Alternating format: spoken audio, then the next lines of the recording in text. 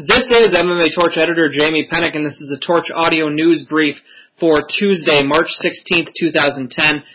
We will be doing these daily updates here going forward. This is a 8 to 10 minute update on all things happening over the course of the day in MMA and on our site at MMATorch.com. But the big news comes from yesterday. Actually, the press conference was held by Bellator Fighting Championships to announce the signing of Roger Huerta, who is by far the biggest name that they've got on the roster now. Huerta, former UFC fighter, won 6 straight fights in the UFC before dropping his last 2 to Kenny Florian and to Gray Maynard, 2 of the top lightweights in the UFC. All the while, he was looking to start a career in acting and modeling and whatnot, and it was the Gray Maynard fight that really brought him back to wanting to fight again, and his UFC contract was up, so he got his official release from the UFC this week and signed a deal with Bellator, and they announced it on Monday in a press conference, and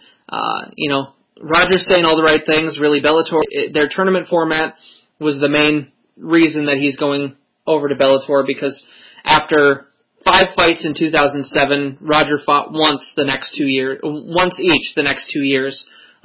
He fought Kenny Florian at UFC 87 in 2008, and then Gray Maynard late last year, yeah, exactly.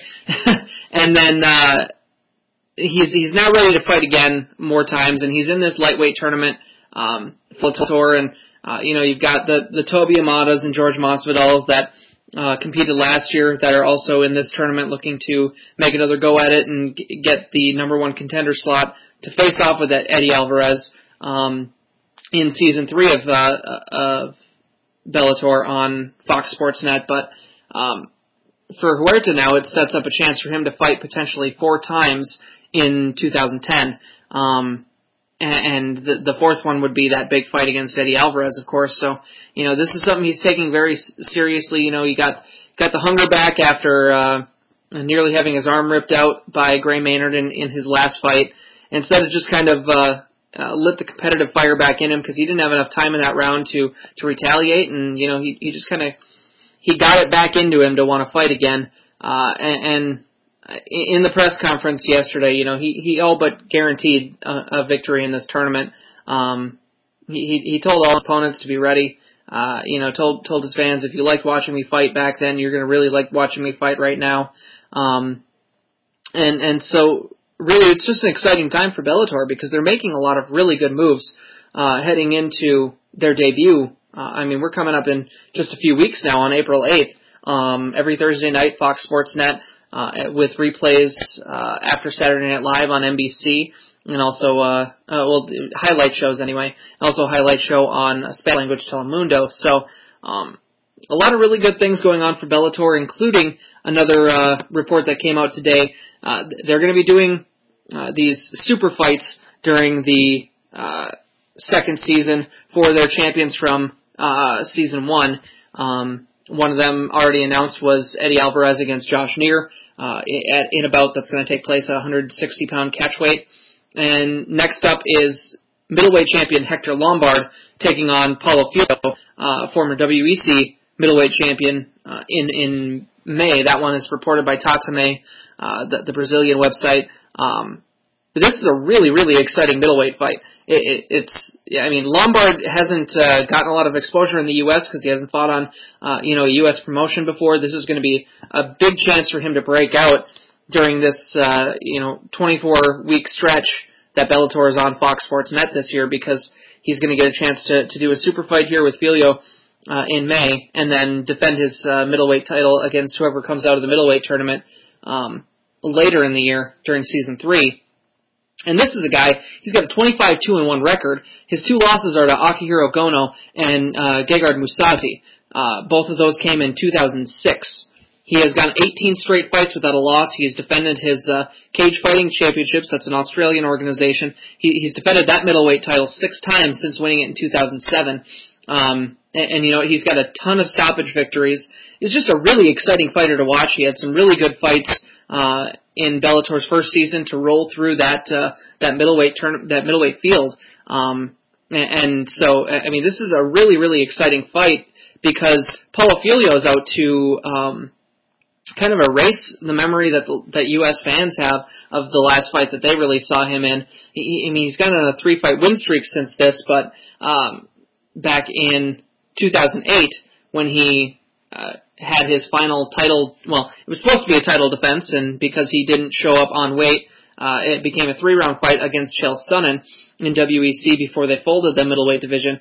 The last image that we have as fans of Paulo Filho, for the most part, is him flopping on his back and staring off into God knows where in the arena while he was fighting. And it was just one of the most awkward fights and one of the worst fights that's been put on in a long, long time. He's trying to get past those personal and mental issues that he was dealing with and get back to, being a respected fighter, because he was considered a top 10 middleweight at least before all of that went down, if not higher. So this is a really, really exciting fight for Bellator, and one that should be a big feature on their May 20th show. That's when that is expected to play this, according to the report. So just the fact that Bellator is just making some really great moves, and we're going to get to see a really high-level middleweight fight outside of the UFC,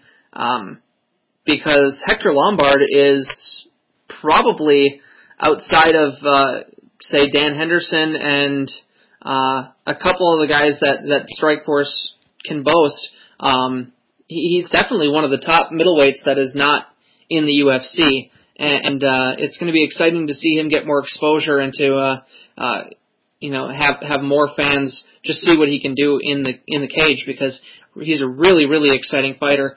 Some other news briefs on the day.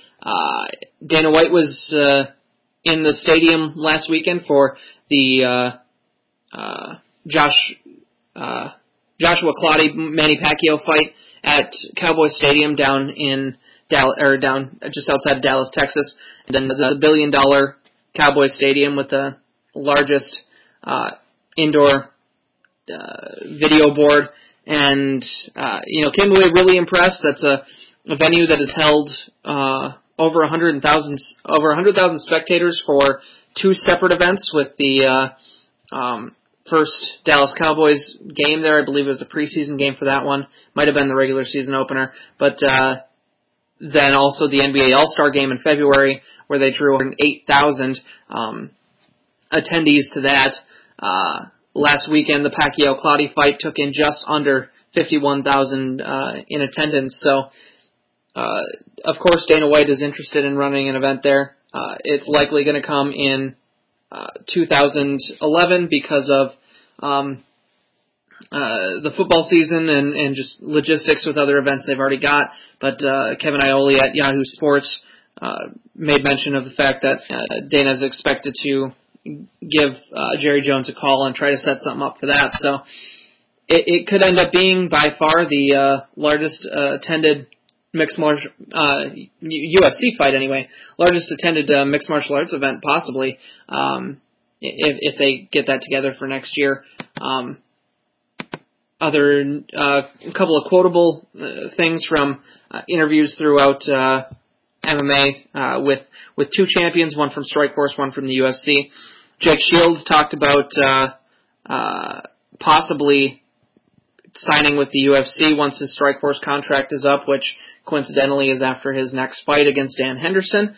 And should he get beat by Dan Henderson, which is what most are expecting, the sheer size difference in that fight is what's going to make or break Jake Shields in that one. But seeing him in the UFC's welterweight division and what he could do is something that fans have been clamoring for since Elite XC. So, it's quite possible that happens, but that can't be something that Scott Coker and Strikeforce like to hear.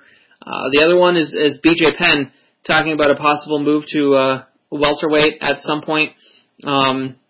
But it was an interview with IGN.com. He said he doesn't want to look past Frankie Edgar in any way, but you never know what could happen. And he said he may go back to welterweight, and if he does, he might try to give it a run. So that's our question of the week this week is, do you think he should? And what fights what fights would you want to see? So if you're listening to this and want to send in your responses to that question of the week, you can send them into MMATorchEditor@gmail.com, and we'll get those published on the website throughout the week.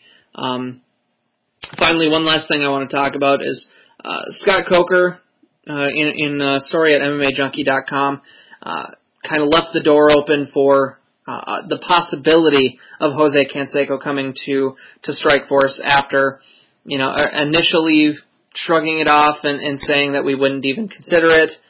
He then actually met with Jose Canseco in February, and really this is all coming from Herschel Walker's January debut, where he got a lot of media attention and got a good payday, and all of that was given to charity. But regardless, and so Canseco wants a piece of that pie, and I hate that Coker's even leaving the door open here, because the simple fact of the matter is Canseco doesn't deserve to be given a chance in an organization like Strikeforce. I mean, if he wants to train and be serious about being an MMA fighter, which that's not what he'd be serious about one fight and one payday, that's for sure. But at his age, and considering his past and what he did to his own sport, and how seriously he took his own sport by cheating most of the way along in Major League Baseball, he doesn't belong in this sport in general, and especially in a higher level organization. And if Strikeforce wants to be taken seriously, they can't even consider booking a bout like this. I mean, the ratings and the publicity it would bring are not worth making the sport look like a joke where former athletes can come in. This isn't celebrity boxing. This is not celebrity boxing. This is not any former athlete can just come off the street and fight and take on this sport. It's especially if Strikeforce wants to be considered a top tier organization. This is the type of thing in the U.S. that they should not be putting on. Let Dream put on the freak show fights. Let them do the Super Hulk tournament, and let Jose Canseco come in. The Japanese audience will watch that.